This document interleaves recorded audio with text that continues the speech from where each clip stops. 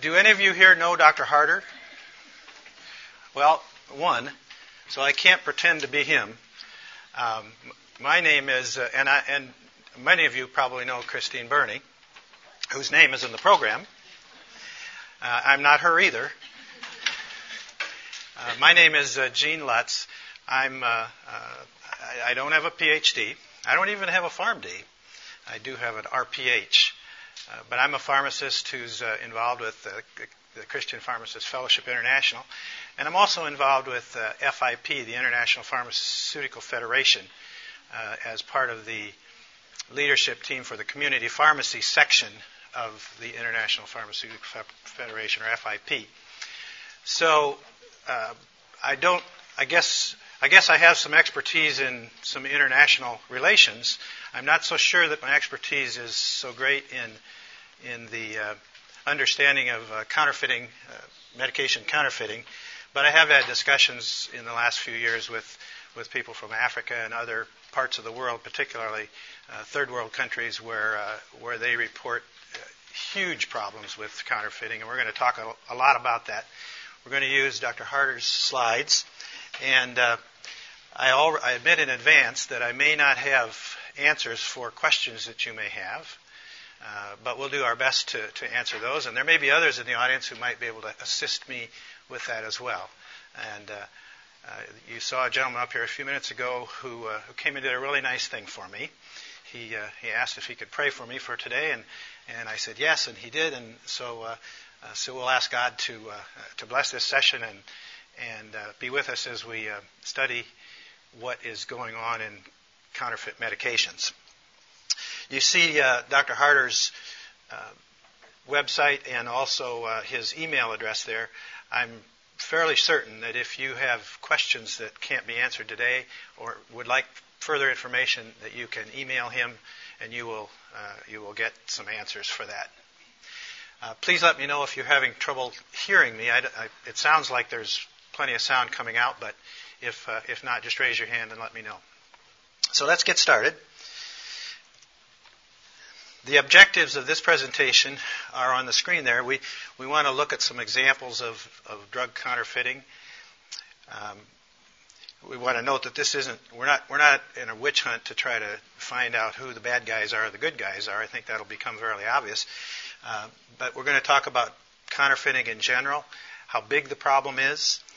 We're going to talk about counterfeiting of drugs specifically and the size of that problem and the impact that drug counterfeiting has on mortality and morbidity.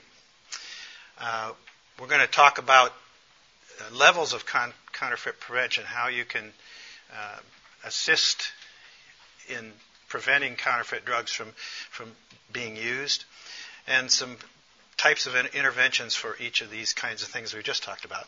We're also going to talk about some of the laws in the United States and the Western countries on the stopping the counterfeiting of drugs.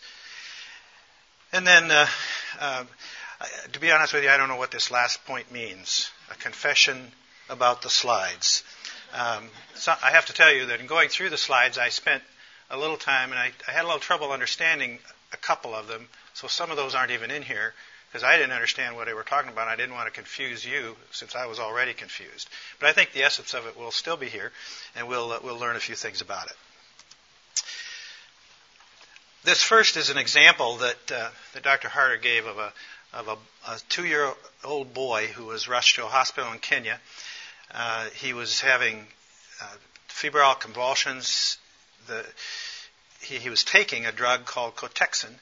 I would try to pronounce it. Anybody here wants to pronounce it for me, they could, but I don't know if I can say dihydroartemisinin.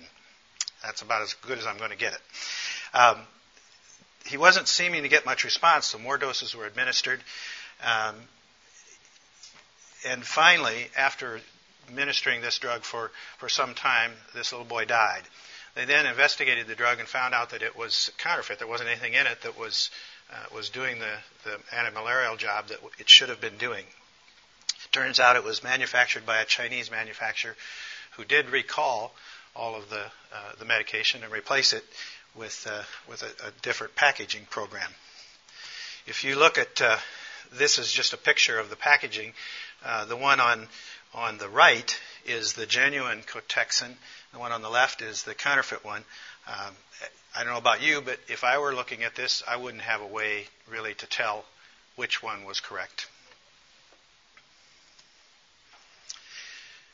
So what did we learn from this? Well, obviously, consumers need to learn how legitimate drug packaging appears. Again, based on that picture of those two products, it would be hard just to learn it from just looking at those. And there's a note here that says this is true for all merchandise. I mean, drug counterfeiting isn't the only counterfeiting going on. And in a minute, we're going to talk about some other types of counterfeiting that are also happening, just to give you an example of what's going on in the world with all sorts of counterfeiting. One of the biggest indicators that something might be counterfeit is how much it costs. That sounds sort of crass, I guess, but if you have a brand name drug, those of you who are pharmacists would know that a brand name drug will have a certain pricing, and that pricing isn't going to vary a whole lot because the manufacturer is going to control that pricing. Well, if you see that drug with a price that's half or less of the drug, in this case the difference was only 20% for the one that was being used, that ought to send off flags right away that drug may not be the real thing. This next one probably is an easy one to say. I'm not sure how well that would work in a society where there's very little money to be spent on drugs. But the suggestion that consumers, those of us who take drugs, need to be aware of that we shouldn't discount our pricing so much that it for the benefit of just saving money, because we may also be providing serious problems to the patient or the person that receives that drug. Governments need to be more involved in this, particularly in developing countries where there is very little oversight. Many countries in the world don't have FDA type organizations that examine drugs and have rules for how those drugs are used. So there need to be more laws and regulations. And this is coming from someone who's pretty conservative that says, I don't want government telling me what to do. But this is a situation where that's a legitimate reason for government to be involved. And then funding of enforcement agencies needs to be in place in order to put those laws and regulations into practice. The World Health Organization, this is a staggering statistic, but World Health Organization estimates that upwards of 2,000 children die daily. I mean, we're not talking about yearly, we're talking about daily, as a result of taking counterfeit antimalarials alone. That's just I didn't even try to multiply that out to see what that means in a year, but that's an incredible number. The products that are most likely to be counterfeited in many of the third world countries are those that you would expect. Things like antimalarials, HIV drugs. Probably more so in the developed countries are things like recreational drugs, drugs for the erectile dysfunction, and those kinds of things. Those of us in the U.S. have had experiences, or at least heard of experiences, of those drugs being counterfeited more often, because in the U.S. people are more willing to pay for probably recreational types of drugs. Counterfeit antimalarials may contain no active ingredient, keeping in mind that some counterfeit drugs might contain some active ingredients, but it's usually not significant enough to be of any use. They also may contain things that mimic some of the actions of antimalarial drugs. For instance, Tylenol in a drug that's supposed to be an antimalarial. Well, when you give Tylenol, we all know that's going to help reduce fever. So at first it might seem like it's doing something, but it's really not. It's just giving temporary relief from high fever, and that's certainly not going to help that patient in the long run. Qualitative assays won't obviously detect if there's just a smaller amount of the drug. It'll say this drug's there, but it won't necessarily tell us how much of it's there. And of course, a quantitative assay is considerably more complicated to do, especially in areas of the world where laboratories don't have the expertise or the the facilities to do that kind of assay on a regular basis. And as we all know, as pharmacists, those of you who are pharmacists and other medical professionals, we don't want to give people subpotent drugs. We're used to telling a patient when they start their antibiotics that they need to continue them to finish it to make sure that they don't develop resistance. Same thing can occur in counterfeit drugs that have small amounts of it because it's giving just enough for the organisms that are being treated to develop that resistance. And so even when they do get the real drugs, they may no longer be able to be, they'll be resistant to them. We do have some examples of some counterfeit drugs in the United States. Many of you remember a couple of years ago there was a major recall of some heparin products that were produced in China, and it's estimated that there were about 81 people who died as a result of those tainted heparin products. Now they had heparin in them, but the manufacturer in China, without telling anyone, had changed one of the excipients that they used, and didn't let the FDA know, didn't let the company that was distributing the drug know. And so there's an example of a drug that had the right active ingredient in it, but it didn't have excipients that would allow that active ingredient to work in the correct way. And I vaguely recall this myself. Some of you may recall it otherwise, but there also was a report not too long ago about pet products containing melamine, which when tested will test as an amino acid, but doesn't obviously work the same way and cause some serious problems for a lot of pet food manufacturers in the United States. So how do we define a counterfeit medicine? The World Health Organization defines it as the deliberate or intentional criminal nature of the misleading or the mislabeling of a product. For example, labeling a proprietary or brand name product as a proprietary brand name product, but not having either anything of the ingredients in it, or perhaps the labeling itself says it's one strength when it's actually another strength, or it's one item when it's actually some other kind of item. One of the things that certainly with our patients we need to be aware of is patients sometimes confuse the word generic with counterfeit. I know that all of us have had experiences like that where we've talked to a patient and they say, "Well, I don't want any of I don't want any of those generic drugs because they're not the real thing." So we understand that generic drugs are equivalent if they go through the proper regulatory system, they're equivalent to the brand name drug in bioequivalence and purity, and are labeled properly. The U.S. Department of Justice has. This is one of those things that obviously was written by an attorney because it's a little difficult to understand. But it starts, and it's not even the whole thing, but it's the basic part that has to do with drug counterfeiting. This is all types of counterfeiting, but it applies to drugs as well as to other things. Whoever intentionally traffics or attempts to traffic in goods or services and knowingly uses a counterfeit mark or in connection with such goods or services, or intentionally traffics or attempts to traffic in labels, patches, stickers, wrappers, badges, emblems, medallions, charms, boxes, containers, cans, cases, just in other words, just about anything of any type or nature, knowing that a counterfeit mark has been applied here to, the use of which is too likely to cause, and it goes on and on. But the point is, there's a lot of verbiage and language in the rules and regulations in the United States and in most developed countries that tell people what a counterfeit is. The second part of that also talks about something that is counterfeit if it looks like it's identical with or substantially is indistinguishable from a mark or registered on the principal register in the United States Patent and Trademark Office, whether or not the person doing this knew that was the case.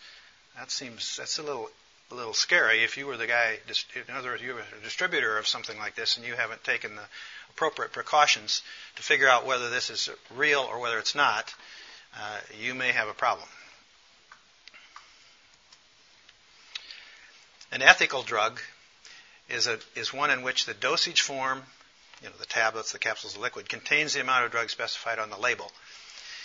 This is the main concern that everyone has when they talk about generics. And we've all been through processes where we've had to defend a generic product to a patient because of this misconception that somehow, because it doesn't have the original brand name on it, it's not real. Or it's also, all low active ingredient dosage forms are counterfeits. Now, what that means, what I interpret that to mean, is that it's labeled, say, with 500 milligrams of something, but it only has 100 milligrams in it. Or it's labeled with, 1 milligram and it's only 0.5. If it's labeled incorrectly, it's a counterfeit drug, even if it has the right drug in it. Does that make sense? So, what's the impact of counterfeiting? This is kind of just a quick thing to show you that we're not alone in our medical profession having counterfeiting. Certainly, medicines, the risk of prolonged morbidity to death. But if you have counterfeit airplane parts, may mean more maintenance, or it might mean crashes. If you have auto parts, this is just some examples of the kinds of counterfeiting that have been found in auto part manufacturers, probably the secondary market, where people are selling brake lines that are made of things that are not stable. Transmission oil made with dyed oils. Oil filters made with rags, used rags as a filter element. All of that doesn't sound like it might be quite as serious, but it could be. If your brakes fail, that could be a problem. And then the last part says that the studies have shown that about 90% of the profits from counterfeiting of all types is linked to organized crime, drug trafficking, and terrorist activities. It's estimated that $1.3 trillion in global sales for counterfeiting, and I think that's talking about all types of counterfeiting, not just drug counterfeiting. I hope so, because that's a huge amount of the drug counterfeiting, if it is. And that's up, that was in 2008, that's up 25% from just a year previous to that. That represents about 10% of the world's gross domestic product. That's a big number. In the United States, it's estimated that costs U.S. businesses about $300 billion a year, and has the effect of job losses in the U.S. of 750,000 people. This is all pretty germane to us in the U.S. right now because of all of the problems we have with unemployment and huge numbers. Until a few years ago, most of us had never heard terms like trillion, but we're well aware of how big that is and how much that is. Copyright piracy alone is about $9 billion losses to U.S. companies every year. So how about counterfeit drugs? How big is that problem? It's estimated that 8 to 10% of worldwide medications are counterfeit, about $48 billion in sales.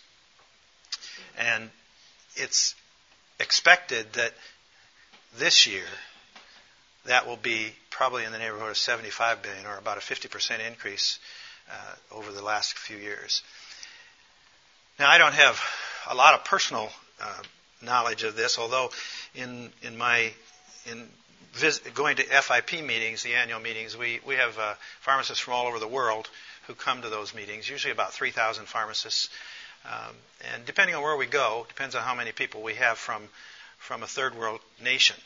But we always have pharmacists from Africa, from other developing parts of the world or undeveloped parts of the world. And when you talk with them, they all say that their biggest problem isn't training pharmacists, it isn't getting people to go into the field, it isn't finding opportunities, it's not being able to be assured that the drugs they use are real. This says 50% or more. Some of the pharmacists that have talked to me have told me that they routinely assume that 2 out of 3 of the drugs that they have are counterfeit. I mean, they just make that assumption. And I've asked them, well, how do you deal with that? Well, they just kind of do the best they can. They complain because they have no way to verify whether drugs are real, whether they're not.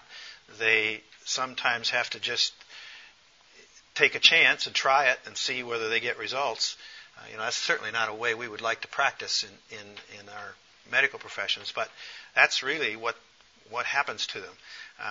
I know there are pharmacists among you who've been in mission situations, and probably for the most part, if it's short-term mission things, you've probably been involved in taking the medications with you or being able to get them from a source that you're pretty well assured is legitimate.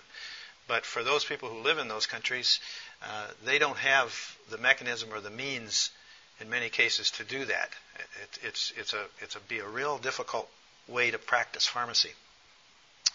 In Western nations, we don't have that kind of huge disparity in terms of the number. I mean, in the United States, the estimates are between 2 and 10%.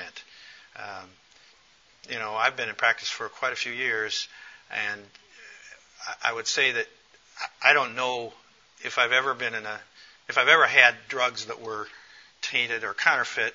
Most of the recalls that we get for drugs in the United States are for other reasons. They're for poor manufacturing practices or those kinds of things.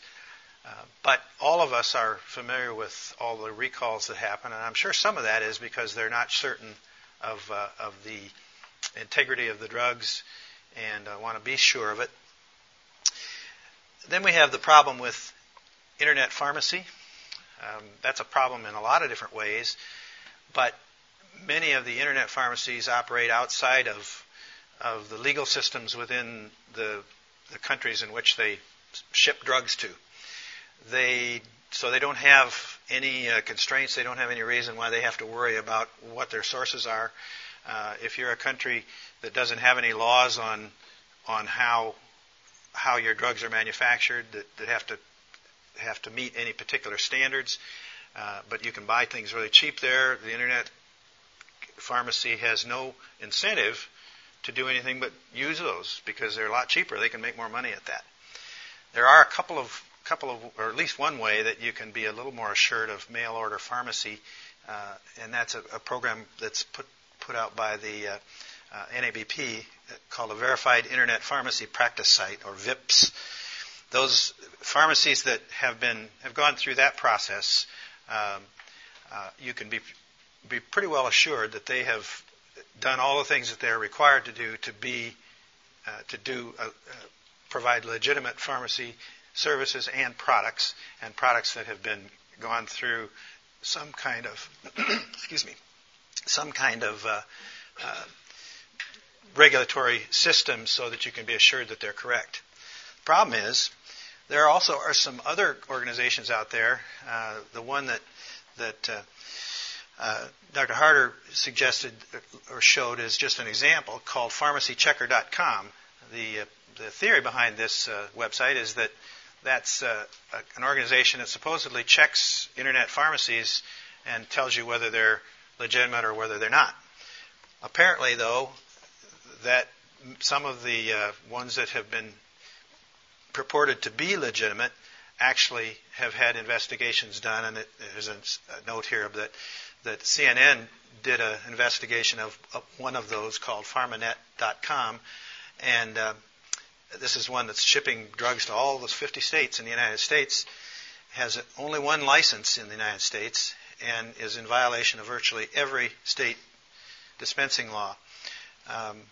There also have been other investigations on several, people looking at advertising on Yahoo and Microsoft. We're not blaming them particularly, but just that the advertising there, so that 80 to 90% of the ads from those drug sellers are drug sellers who are shipping medication to people without prescription. Now, that's not necessarily counterfeiting, but it's just one of the problems that you face in trying to verify whether your drugs are right or not. Yes? When you talked about the VIPPS, the Verified Internet Pharmacy Practice Sites, you mentioned they were licensed. Who are they licensed by? Well, I don't understand the complete way that works, but the NABP, the National Association of Boards of Pharmacy, administers that program. Isn't that correct, Susan? Susan's my NABP expert. But they administer the program, and they have a whole series of regulations that they require internet pharmacies to go through in order to receive that designation. I don't know all the details of it, but I know one of the things that they do, they require them to be licensed in any state that they ship to. They require them to adhere to the same kind of standards that my pharmacy would have to adhere to in terms of who I buy drugs from, the manufacturers and the distributors that you buy from have to be ones that have passed, are licensed and have passed FDA and pharmacy license laws and regulations. So that was the intent of the program. And I know there are I don't know how many there are, but there are a number of them that are licensed to do that legitimately. Can you add anything to that, Susan? Well, because NABP is the overseer of all licensed pharmacies in the states, the fact that they have been approved by this BIPS process indicates they're legitimate pharmacies of legitimate drugs. I think you've explained it about as well as I understand. That's not my part of NABP. It's a certification. So Luigi says it's basically a certification process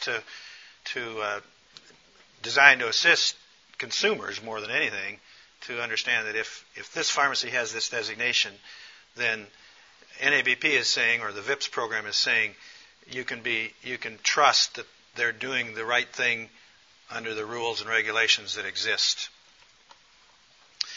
And while that's not directly counterfeit prevention, because they're then operating under the laws and licenses of the states that they're shipping to,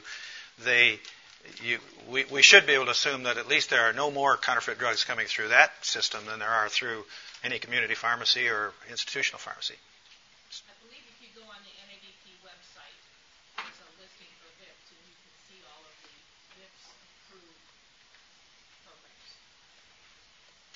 Okay, thank you. I don't know what this means, so we're going to go on.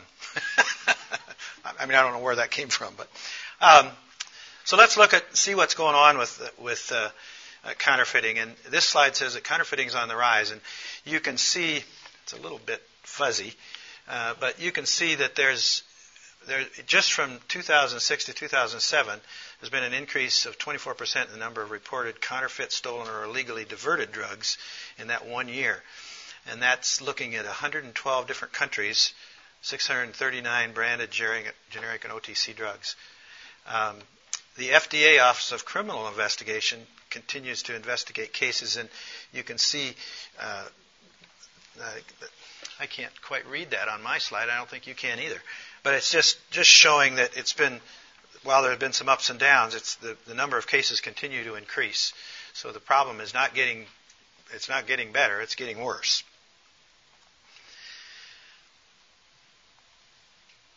This is a slide that's got some preventions that were put together by Blessings International, and these are ideas or ways that they're suggesting are solutions to the problem of counterfeiting of drugs. First of all, active pharmaceutical ingredients should have a certificate of analysis. I can tell you that while I'm not in the manufacturing business, I am in the compounding business. And even in compounding, we have been either through accreditation or through state regulations have been constantly upgrading the products that we buy or the way in which we buy products. For instance, every raw chemical that we buy now, we are required by most regulators to have certificates of analysis of that product so that we have at least a one guarantee that it is what it says it is, and it's been. And these are quantitative analysis, not qualitative. So we have, with every batch that we buy of a particular thing, we have that. And this is the same thing for pharmaceutical ingredients in products.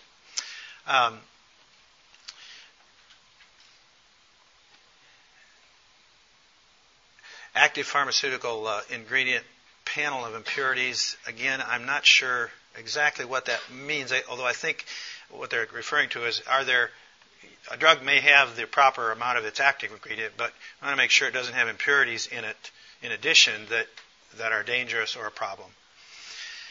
Good manufacturing practices of the pharmaceutical manufacturer. FDA requires all the manufacturers, whether they're United States manufacturers or whether they're Indian manufacturers or whoever they are, to adhere to good manufacturing principles. And that's one of the reasons why FDA, you'd think that they'd only investigate people in making drugs in the United States, but they investigate Chinese manufacturers and Indian manufacturers and Middle Eastern manufacturers.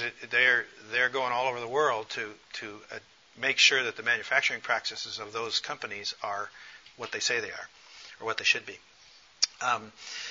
There's a lot of things that also can be done, such as the excipients and the tablet coatings are all USP in purity. In other words, again, it's another step in the process that we make sure that all of the ingredients that go into that drug product have high quality that's expected under the United States Pharmacopoeia. It's also suggested that tablets particularly be imprinted. Now you might say, well, anybody can imprint tablets. Yes, that's true, but it's the more imprinting and intricate imprinting that there is, the more difficult it is for the counterfeit manufacturer to replicate that. So that's just one more way to check that. Finished product certificates of analysis must meet USP requirements, and we kind of talked about that already. But things like it's certainly possible to have the right amount of ingredient in a product, but it doesn't dissolve for some reason because the excipients that they use don't allow it to. Well, we all know as medical professionals that there's a drug that doesn't dissolve or get into the system is just as worthless as one that there wasn't any drug in at all. So it's just as bad as having that kind of a problem.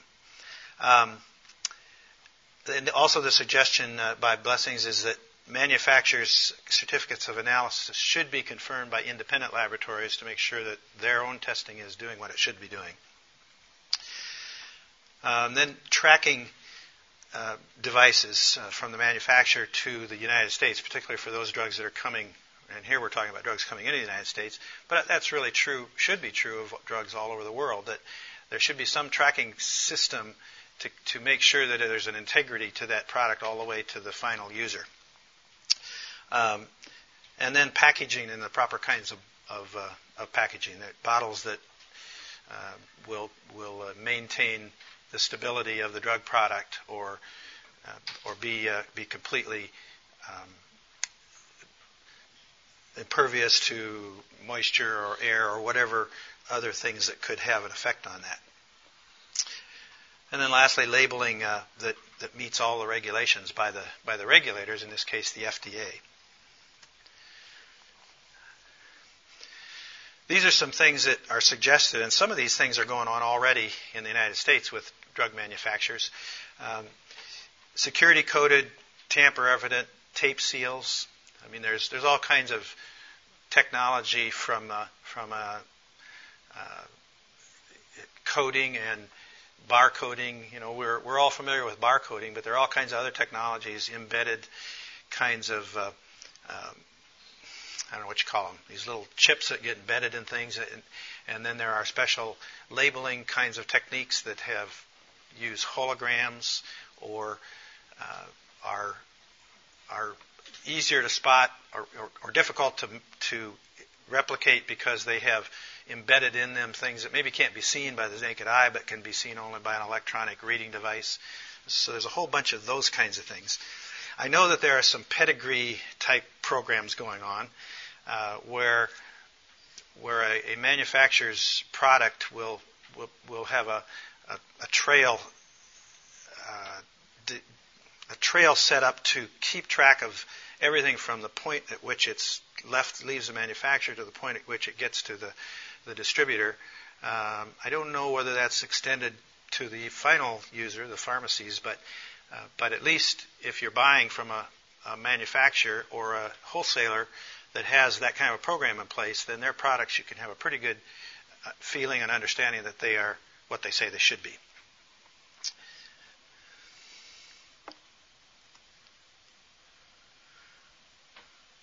These are just some of those kinds of things. They're talking about barcodes with serialization. I suppose that means that every code is identifiable one by one. Every bottle would have its own code that could be kept, could be tracked all the way back to the beginning. I talked about holograms, specialized inks that are only that will reveal if they're a counterfeit if they're looked at under certain types of lights, ultraviolet light, those kinds of things.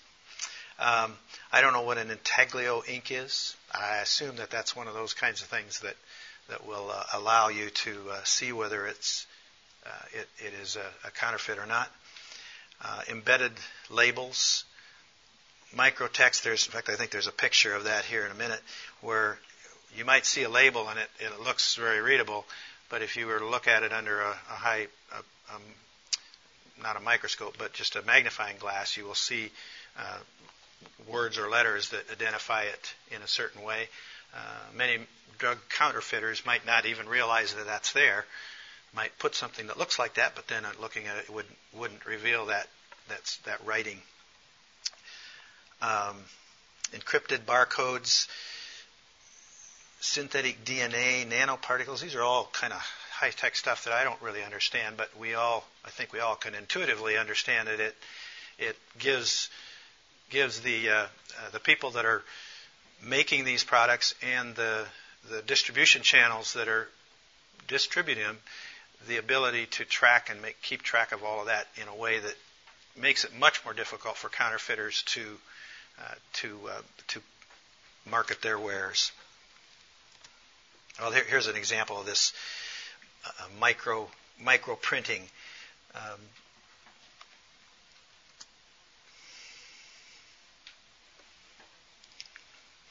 And again, we're just talking about some of the things like the chain of custody, authenticating things. They're difficult to duplicate certain types of labels, specialized inks, specialized cartons and packaging. Anybody know what the word tagant means? I'm not sure what that word means. I don't have any experts in the room that know what that. Ron, do you know what that means? I think it might be where they can actually tag something with a radio frequency label. Okay. And so it can be tagged and traced with that. Well, that sounds like as good an explanation as any. And so if it's not the right explanation, it makes sense.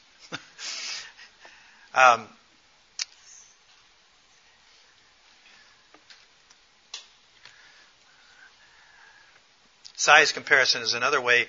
Sometimes drug counterfeiters are not they're not the smartest people in the world, but in many of the places where they do counterfeiting, they don't have to be, because the consumer of the product maybe doesn't know any better. You and I, as healthcare professionals, and those of you that are pharmacists would know, we would see right away if there were differences in size of tablets, for instance, in a product that we were used to using, and all of a sudden the size changed and there wasn't any explanation for it. We would have a question about it right away. But if you're in a third world country where you get products from all sorts of different places, they would be likely to be different consistently. So seeing a slight difference in it might not make any, you might not even question whether it's real or whether it's not. What's that last picture showing? Let's see. This one? Yeah. I can't quite read the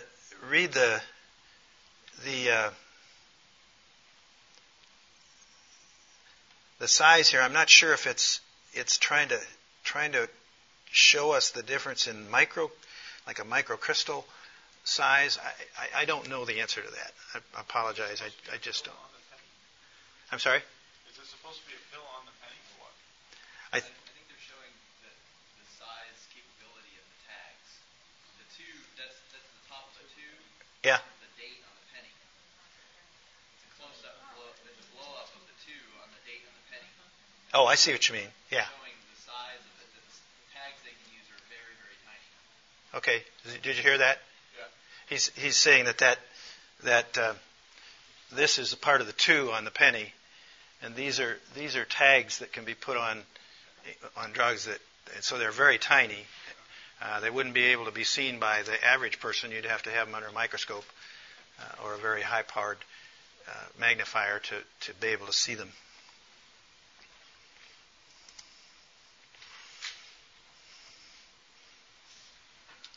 And I assume that that's another one of those micro tags that very, very, very, very tiny, but it's a way to identify legitimate drugs as opposed to counterfeit ones. And here's kind of what I was talking about. These are all drugs that theoretically are the same thing, but they're all kinds of different sizes. And counterfeiters are I suspect that some counterfeiters have relatively small operations. I mean, they don't have sophisticated laboratories. They don't have sophisticated manufacturing processes. So they're going to make things basically with whatever basic equipment they have. Most of us, those of us who went to pharmacy school, probably remember. Some of us who are older who went to pharmacy school probably remember making tablets using little presses and pressing them into a particular size system. Well, I would suspect that counterfeit manufacturers probably use some of that same sort of basic technology, and so they might not have the right size mold, so they make it in whatever size mold they have. Colors and those kinds of things are other things that are, a lot of this is getting pretty technical, and that's why I can't answer some of your questions. But there are a whole lot of things that manufacturers can do using colors, using dyes, and various kinds of identification procedures to make it more difficult for counterfeiting to occur. Some of these things would only be visible on spectroanalysis, those sorts of things, which, if I was a pharmacist in Africa trying to figure it out, I wouldn't have access to those kinds of things. I don't have access to those kinds of things in the United States, so it wouldn't be any different. These are just more examples of ways in which the kinds of things that can be done to help identify legitimate drugs from illegitimate ones. He goes on to talk about forensics, and really this is all about forensics when it comes to identifying whether something is real or whether it isn't. All of these different techniques are designed to do just that, but they need to have somewhere in the background. There needs to be either the manufacturer or the regulations need to be able to specify what those things are, so that there's a way to track back to the manufacturer. There's another one of those slides. I have no idea what that means. And if anyone here does, you can enlighten us.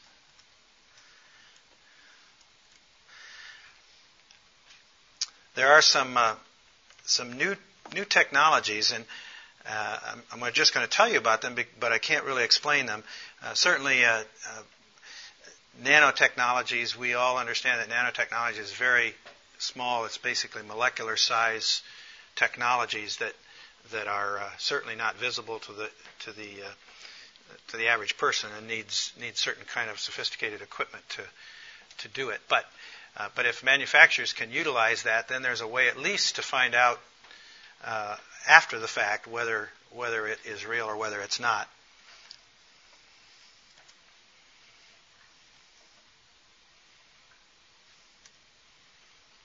So, let's talk a little bit about some of the things that might be able to be done legislatively and regulatory-wise to prevent counterfeiting.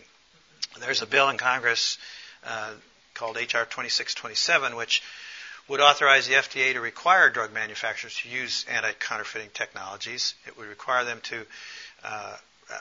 to remove a stay that was placed on paper pedigree requirements, which was, this is more than 20 years ago when that stay went into effect. It gives the FDA authority to recall medicines similar to the recall authority for faulty medical equipment. Actually, I thought the FDA already had the right to recall medications. I'm not sure. But maybe they can only recall them for certain reasons, and maybe they can't recall them for counterfeiting reasons. I'm not sure. It would mandate that drug manufacturers alert the FDA within 2 days when they suspect that one of their drugs has been counterfeited. And it would authorize funding for spot check enforcement. It would also authorize some money to educate public and health care officials on how to identify counterfeit drugs. I'm not sure that would be adequate to educate everybody on those for $5 million a year. It would authorize the FDA to issue subpoenas and so forth, and it would mandate increased criminal penalties for them.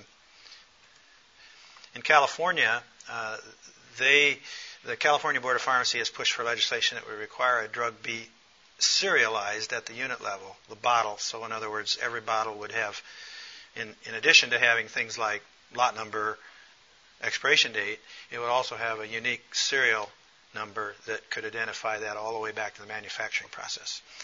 The pedigree document would start at the manufacturer and continue all the way through to the pharmacy. So anytime there was a question, you would be able to follow how that drug was manufactured and all of the processes up to that point.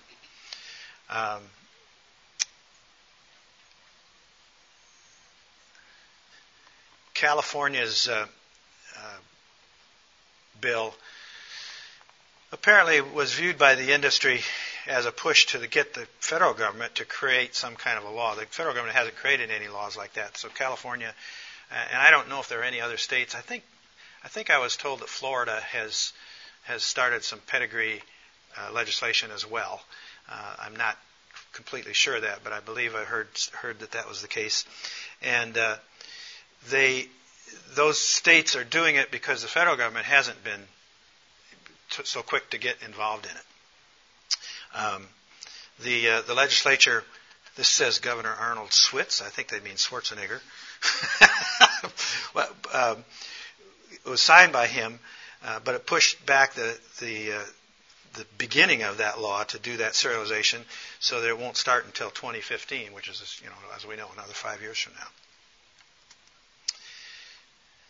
These are the things that this law will do. It requires them to, by 2015, have a minimum of half of their products subject to that. And by January 1st of 2016, the rest of their drugs. And I believe that this is not just for brand name drugs. This is for all generic drugs, branded drugs, which means all the manufacturers in the world that want to sell products in California will have to comply with those rules. After July 1st, anybody who isn't doing the pedigree program would be prohibited from selling, trading, or transferring a dangerous drug into California. And after July 1st of 2017, a pharmacy in California would be prohibited from doing the same thing. This is just some more examples, and it's talking more here now, not so much about the drug itself, but about the way they're packaged and labeling, those kinds of things. There's the ubiquitous iPhone. So apparently there's a technology for the iPhone to help you combat counterfeiting. So according to researchers, drug counterfeiters are using more and more new tactics to sell counterfeit drugs. They're starting to use some of these same techniques that we just talked about that have been used or are being used to prevent counterfeiting, but they're getting more sophisticated and using some of the same techniques, and that's a little bit scary. It's kind of like it is in most legal situations. Every time you pass a law to prevent something, somebody figures out a way around that particular law. So we have to constantly be on our guard. Counterfeit drugs also, most counterfeit drugs by counterfeiters now are containing at least some of the active ingredient, which is a way to kind of, if you're just doing qualitative analysis, then that may be a way to get it through the system without it being discovered that it's counterfeit. There are also many of those drugs, of course, as we talked about before, also contain toxic ingredients, which in and of themselves may be a problem. And as a result of all this, drug manufacturers are beginning to respond with more security approaches and more ways to thwart the counterfeiters. There's just an example there of how fake drugs are getting more sophisticated. So if you're interested in that, you could go to www.safemeds.org.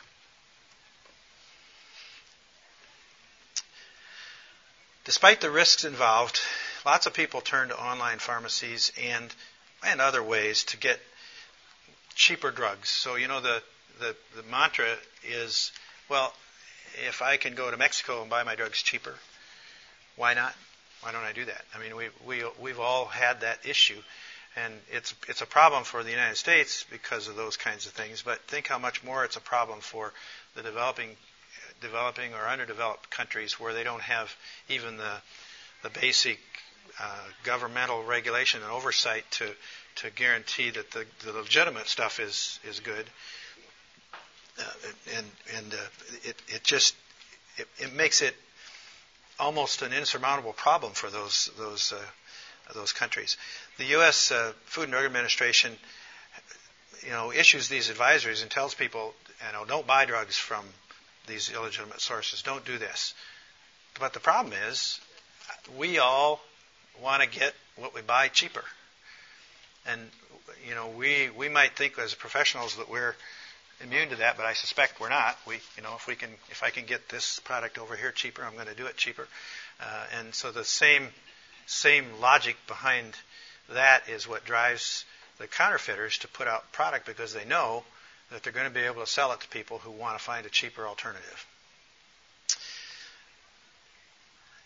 There are some things that the FDA suggests is that, if someone tells you that an FDA or if an FDA official contacts you by phone asking for money or other forms of payment, I mean, I think most of us would probably say, well, that's a no-brainer. We would never respond to those kind of things. But nevertheless, FDA agents and other law enforcement officials are not authorized to impose or collect criminal fines directly. Only that has to be done through the courts. The European Federation of Pharmaceutical Industries and Associations is doing some of the same things that are being done in the United States. They're doing some pilot projects at specialized coding and to try to reduce the kind of counterfeit incidents. But as you can see, if you look further down that slide, it says that just in a 2-year period, they had the number of counterfeiting instances they had in Europe went from 202 to about 347.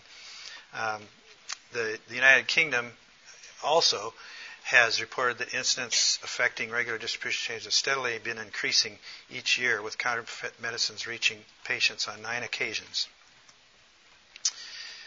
The European organization has been partnering with pharmaceutical retailers and local wholesalers on this coding system, and I guess it's a little too early to tell how that's going to work, but they seem to be a little further ahead than the United States is in that project.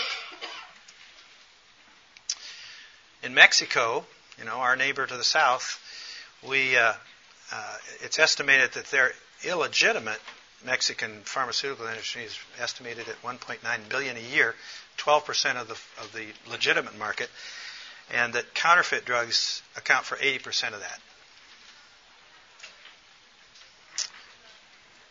Okay. That's all that I have.